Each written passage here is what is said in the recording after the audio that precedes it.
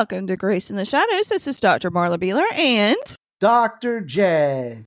Dr. Jonathan Beeler. Well, hello, everybody. We'd like to give a quick shout out to Lewisburg, North Carolina. Yay. All right. Yay. Thanks for listening. Thanks for sharing. We appreciate it. It's Sunday for us, a hot Sunday again, 96 degrees outside. I think the heat index is like 115. We were outside. We went and got some coffee together.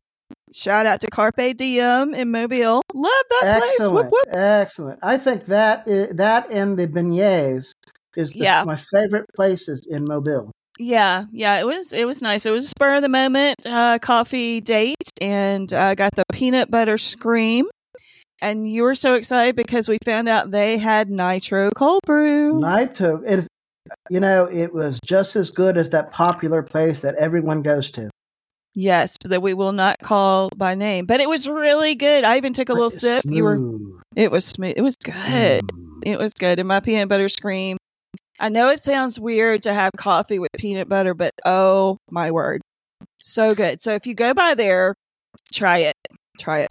I just like that smooth coffee. Yeah. The nitro is so smoothing. It's just very smooth and powerful. And it just wakes me up. My eyes pop open and I just want to talk.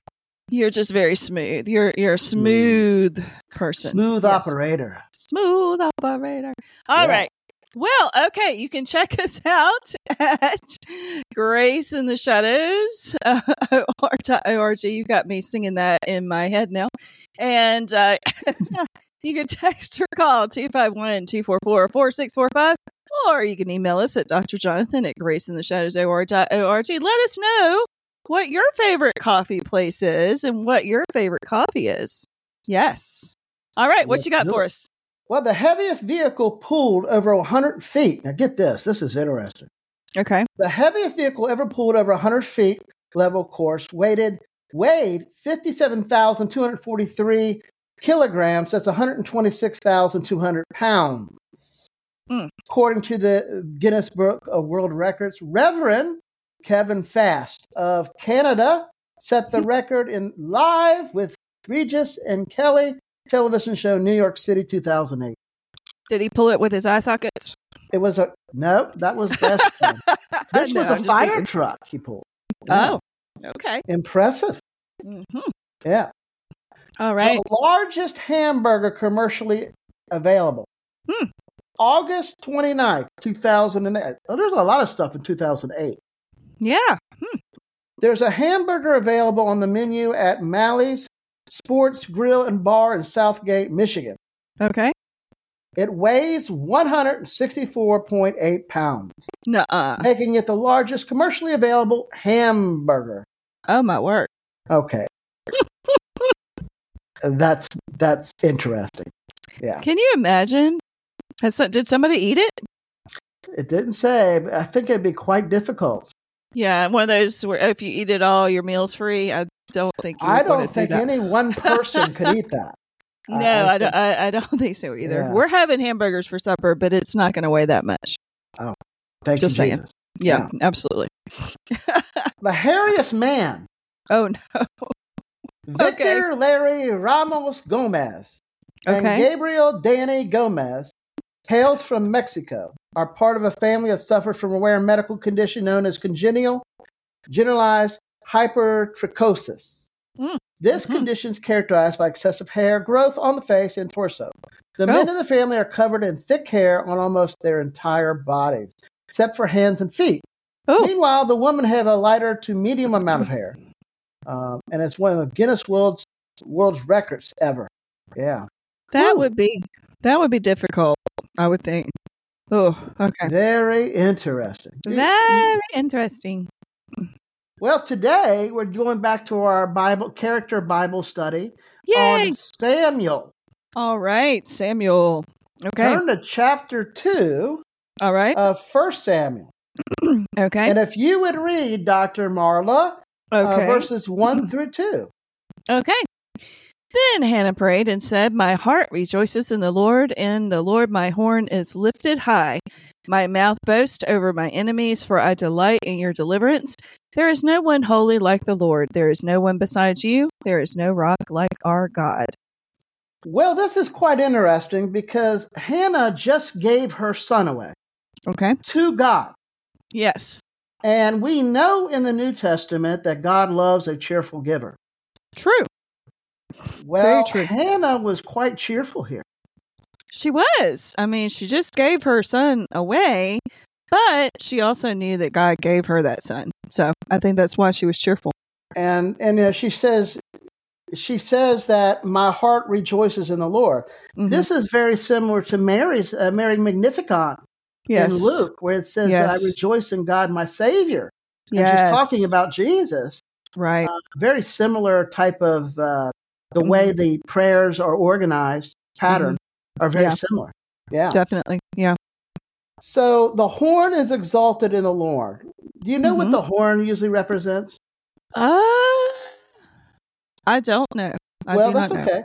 The horn in the Old and New Testament, for that matter, is often representative, and it gives a picture of strength and power. Ah, okay. You can see this in Psalm 75 and Psalm 92:10. And this is because the strength of an ox or steer could be expressed in a horn. But basically, what Hannah is doing is giving all power and glory to him because the Lord is all powerful. Mm-hmm. And so she's basically saying the Lord is her strength. I'm sorry I interrupted you. No, that's okay. You're exactly right. The Lord is Hannah's strength. We should all say that. Okay. Yes. Yeah. She says, I smile at my enemies. Mm. Who do you think she's thinking about there? Oh, the other wife. What was her name? Peninnah. Yes, because she was quite rude to her. Oh, she was making fun of her. Yeah, because she couldn't have any children. So I'm thinking she's thinking about that, definitely. Yeah. Peninnah was cruel to Hannah. Hannah was humble. Mm-hmm. You know, God exalts the humble.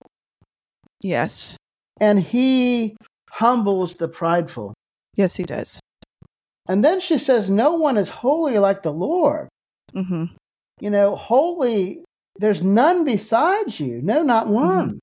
Right. So when you look at a lot of cults that try to say that Jesus is a lesser God, or there's other, Mormons would say that there's other gods. Mm-hmm. Well, they have to come here and say, for there's none besides you. No, there's none other God. Right. And that shoots this right out of the sea, right out of the water. Right. Yeah. Mm-hmm. Go ahead and read verse 3. Okay. Do not keep talking so proudly, or let your mouth speak such arrogance, for the Lord is a God who knows, and by him deeds are weighed. Talk no more so proudly. Once again, I think she's implying Peninnah. I think so. Yeah. And Peninnah is kind of symbolic or representative of all the prideful people in the world. Yes. You can think about Haman in Esther. Haman. Yes. You can think of Pharaoh. You can think of Esau. Yes. You can think of all the prideful people in the Bible, and you can see that this is representative of them. Absolutely. Yes. Yeah. For the Lord God is of knowledge. The Lord is the God of knowledge. Yes. So the best reason that we have to forsake any type of arrogance is Jesus. Yes. Because we know nothing. Right. We can do nothing without God. Correct. Yeah. Go ahead and read Hannah's 4 through 8. This is very interesting here. Okay. The bows of the warriors are broken, but those who stumbled are armed with strength. Those who were full hire themselves out for food, but those who were hungry are hungry no more. She who was barren has borne 7 children, but she who has had many sons pines away. The Lord brings death and makes alive. He brings down to the grave and raises up. The Lord sends poverty and wealth. He humbles and he exalts. He raises the poor from the dust and lifts the needy from the ash heap. He sets them with princes and has them inherit a throne of honor. For the foundations of the earth are the Lord's. On them he has set the world. Yeah. The bows of the mighty are broken. God knows how to humble the arrogant. Yes, he does. Yes, he does. Those who were full have hired themselves out of bread. We always need to be humble before God. Right. You know, Jesus talks about the publican, not Republican, but publican and Pharisee. Right. They both were before God. One said, I thank God, this was the publican. This was the Pharisee. He said, I thank God I'm not like that publican or that tax collector. And the tax collector beat his chest and was in tears saying, God, I am unworthy. Forgive me, a sinner. Right. And it was the publican, the tax collector, that went home forgiven. Right. That reminds me of this here. God humbles the prideful and exalts the humble. Yes, he does. Yeah. Yes, and the greatest example of that's Jesus himself. Oh, yes. Yes. He went into an animal trough where animals did lots of things in it. Right. Right. No one really recognized him. No. He had to run to Egypt with his humble family. Right. Because some evil king was paranoid. Yeah. And he lived a life of humility and humiliation, for that matter. Yes. And we know because of what he did on the cross and resurrection, that he will be exalted. That at the name of Jesus, every knee will bow, every mouth will confess that Jesus Christ is Lord. Amen. Amen. The Lord makes poor and makes rich. He brings low and lifts up. You know, if we have lots of money, we need to be humble and thank God. Right. If we don't make lots of money, and we need to be humble and thank God. Yes, definitely. Because it's it's God behind it that puts us where we are. Yes. And that's humbling for us too, I think. Yes, it is. It is. 8 through 10. Okay. For the pillars of the earth. Go ahead and read 8 through 10. You read that, but read it again, 8 through 10. Okay. He raises the poor from the dust and lifts the needy from the ash heap. He seats them with princes and has them inherit a throne of honor. For the foundations of the earth are the Lord's. On them he has set the world. He will guard the feet of his faithful servants, but the wicked will be silenced in the place of darkness. It is not by strength that one prevails. Those who oppose the Lord will be broken. The Most High will thunder from heaven. The Lord will judge the ends of the earth. He will give strength to his king and exalt the horn of his anointed. For the pillars of the earth are the Lord's. Hannah was confident in God's sovereignty. Yes, she was. Yes, she was.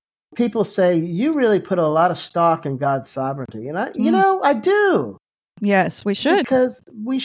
Because, man, that makes life a lot more, it gives you a lot more peace and solace. Yes, it does. Yes. And it's also humbling to realize his love.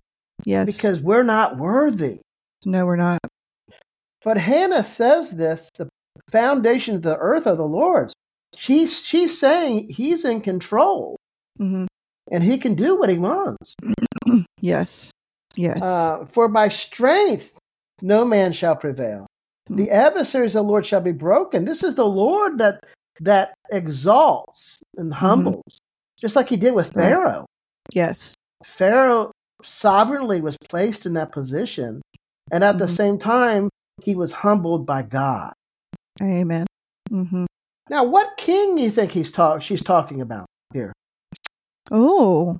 There was no king yet in Israel. There was no king. Was she talking about Jesus? She's talking about the Messiah, Jesus. Right. Okay.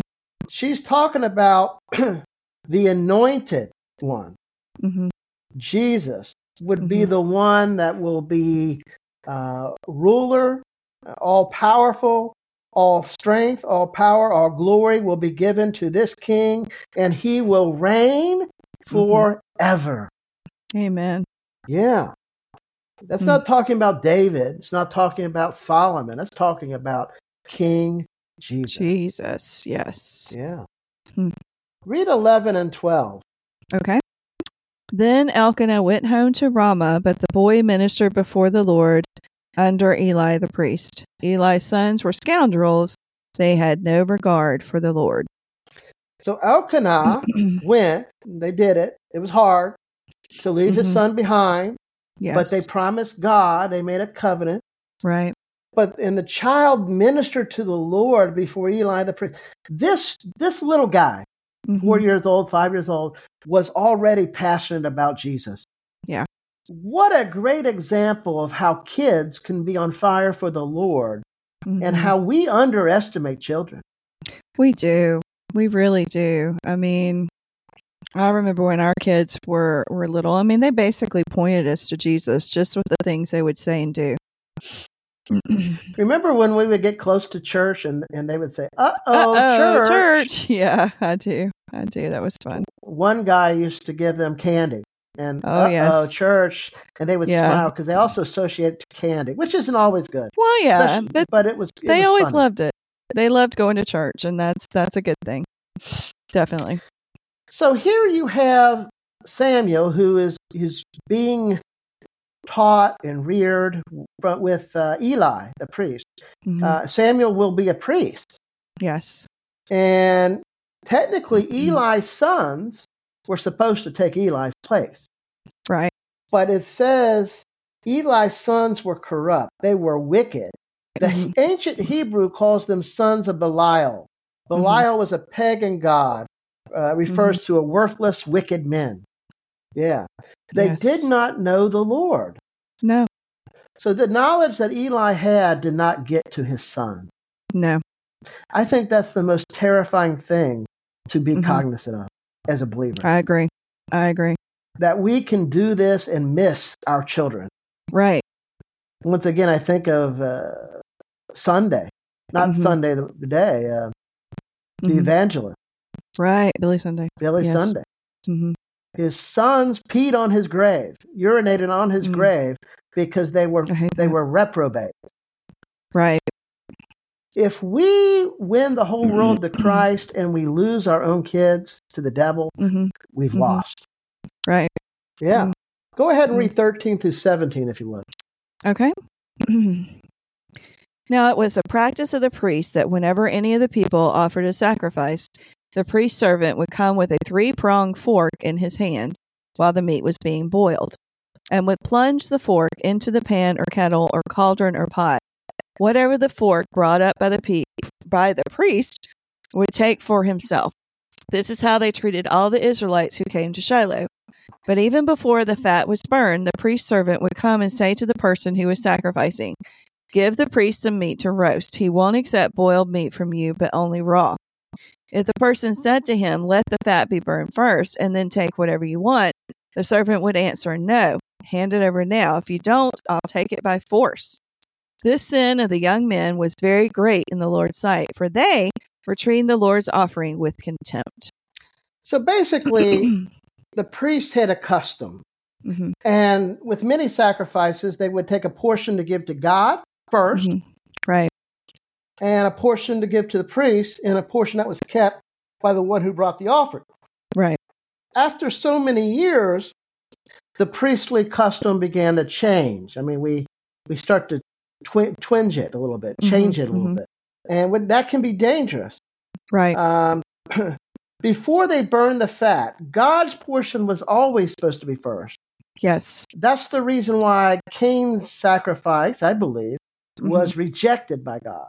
Right. Because the blood, the fat, was not given first. That was ordained and decreed by God. Right. And so we see here, before the fat was burned, fat back then was that was the best.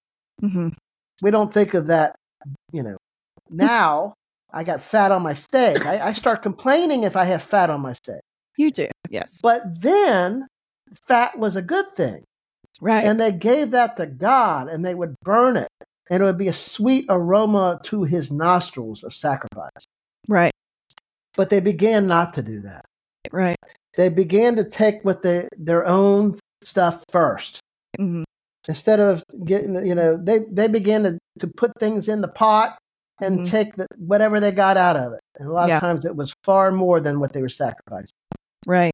And they did this because they hated God, and they would even sell what they got to make money. Mm-hmm. They would take the fat and the meat that they had, and they would sell it to other people to make money out of greed. Mm-hmm.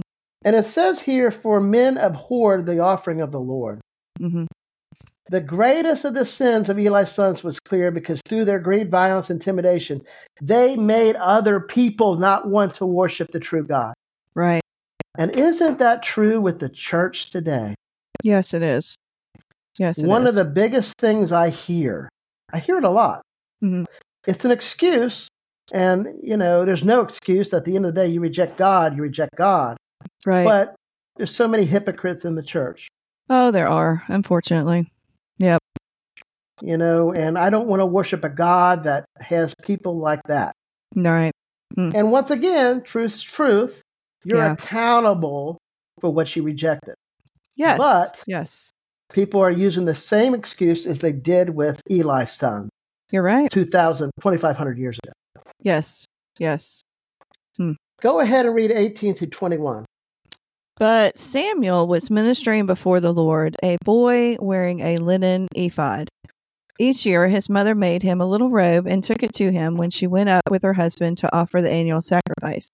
Eli would bless Elkanah and his wife, saying, "May the Lord give you children by this woman to take the place of the one she prayed for and gave to the Lord." Then they would go home. And the Lord was gracious to Hannah. She gave birth to 3 sons and 2 daughters. Meanwhile, the boy Samuel grew up in the presence of the Lord. Wow. This is pretty cool, huh? This little bit here is cool. Yeah. She adds some personal story here. Did you see the personal? She made him a little coat. I love that. Kind of like my grandma used to make me. Aw. Little John will love this little coat. She made him a little coat to wear, and she brought it to Eli the priest and Samuel. And, you can see her just being so blessed and thankful. Yeah. What else do you see? She had other children. Yes. God blessed her. He sure did. 3 sons and 2 daughters. Yeah. Yeah. Mm. And it said the Lord visited Hannah. Mm-hmm. It says in Psalm 139 that the Lord knits you knitted you together in your mother's womb. The Lord knitted her children.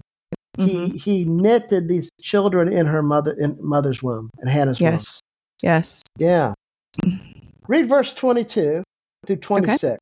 All right. Now Eli, who was very old, heard about everything his sons were doing to all Israel and how they slept with the women who served at the entrance in the tent of meeting. So he said to them, "Why do you do such things? I hear from all the people about these wicked deeds of yours. No, my sons, the report I hear spreading among the Lord's people is not good. If one person sins against another, God may mediate for the offender. But if anyone sins against the Lord, who will intercede for them?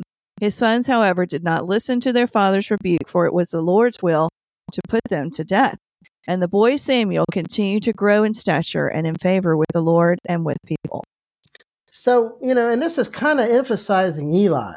Yes. Eli's getting old. Yeah. And he's reflecting. And I think he's feeling like he really cheated his son. And he probably did. Yeah, I think so too. Right. Yeah. I think Eli let his sons kind of rule. Yes. Agreed.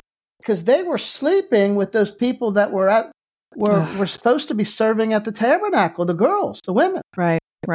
Awful. Mm. Yeah. And he says, "Why do you do such thing?" Eli did about the worst thing a parent can do in trying to correct their children. Just talk. Yeah.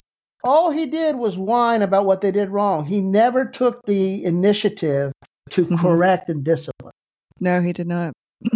Scripture says to spare the rod is to spoil the child. Mm-hmm. It doesn't always mean to give him a whooping. No. But it means to discipline. And sometimes I believe it does mean that. Right. Because when you spare the rod and you let them off the hook, you're basically saying it's okay to rebel against God. Mm-hmm. They're not just rebelling against you, Mom and Dad. They're rebelling against God. Right. Yeah. Mm-hmm. Anything else you see here? It's just they were just so quite nasty to their father. Mm-hmm. You know, you can just see their attitudes and how quite nasty they were. They didn't listen. And it also says, for it was the Lord's will to put them to death. So we see the foreshadowing of what God's going to do with them. Yes, next chapter. Mm-hmm. Yeah. The Lord desired, you can go so far that it's basically you're unredeemable. Yeah. That's definitely right. That's why today is the day of salvation. Don't wait for tomorrow. There may not be tomorrow. Right. Yeah. Go ahead and read 27 through 33. Okay. Now a man of God came to Eli and said to him, "This is what the Lord says. Did I not clearly reveal myself to your ancestors' family when they were in Egypt under Pharaoh? I chose your ancestor out of all the tribes of Israel to be my priest, to go up to my altar, to burn incense, and to wear an ephod in my presence. I also gave your ancestors' family all the food offerings presented by the Israelites. Why do you scorn my sacrifice and offering that I prescribe for my dwelling? Why do you honor your sons more than me by fattening yourselves on the choice parts of every offering made by my people?" Where'd you want me to stop? Just to 33. Okay. Therefore, the Lord, the God of Israel, declares, I promise that members of your family would minister before me forever. But now the Lord declares, far be it from me. Those who honor me I will honor, but those who despise me will be disdained. The time is coming when I will cut short your strength and the strength of your priestly house, so that no one in it will reach old age. And you will see distress in my dwelling. Although good will be done to Israel, no one in your family line will ever reach old age. Every one of you that I do not cut off from serving at my altar, I will spare only to destroy your sight and sap your strength, and all your descendants will die in the prime of life. Now, we don't know who this man of God was, but this guy was a man of God nevertheless. Right. And he had a powerful message. Yes, he did. And sometimes as a child of the king, we got to say hard things. Mm-hmm. Right. We're not here to just, it's okay to sin. We're not here to coddle. We don't need to be unneededly hateful. Right. But we need to speak truthfully. Mm-hmm. And that's what this man of God did. Yeah. Man, Eli had it all, in a sense. He did, yeah. I mean, it's kind of like that song from Whitney Houston. Didn't we almost have it all? This would be a good song for Eli and his kids. Yeah. Mm. But he's going to remove the sons, and he's going to make Samuel the high priest. Yep. This little guy. Yep. Yeah. Mm. Go ahead and read the prophecy. This is the last part, 34 through 36. Okay. And what happens to your two sons, Hophni and Phinehas, will be assigned to you. They will both die on the same day. I will raise up for myself a faithful priest who will do according to what is in my heart and mind. I will firmly establish his priestly house, and they will minister before my anointed one always. Then everyone left in your family line will come and bow down before him for a piece of silver and a loaf of bread and plead, appoint me to some priestly office so that I can have food to eat. Yeah. So he prophesied. Right. Next chapter, you'll see what happens. It comes true. Mm-hmm. Yeah. He's raising up a faithful priest. Yes. I think there's a dual prophecy here. A dual prophecy means there's two meanings to it. Right. It can be fulfilled twice. Mm-hmm. It's fulfilled through Samuel, but it's ultimately fulfilled through Jesus Christ, the high priest. Right. Hebrews 7 states that Jesus comes as a priest forever through the order of Melchizedek. Mm-hmm. Yeah. This is pretty cool stuff. It really is. It really is. God's not playing. No, he does not. Do you have anything you would like to add, Dr.? No, I think that this just shows us kind of what we've talked about before, how we need to have a close relationship with our family. We need to bring up our children in the fear and admonition of God, and we need to try to always point them to Jesus.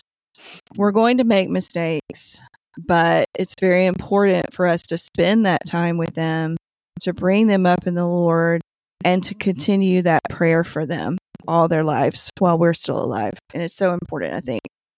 And I also think that you're exactly right. Eli had put his sons ahead of God. He committed idolatry with his own children. And that's easy to do. Yeah, it really is. I mean, when you're spending more time and more attention in that towards your children than you are to God, that is not a good thing. And this shows us that. It shows us how it is not a good thing. And it also helps us remember that God can take your mess, turn to a message for his glory, for your good. Amen. All right, everybody. Thanks for listening. Have an awesome day. Goodbye.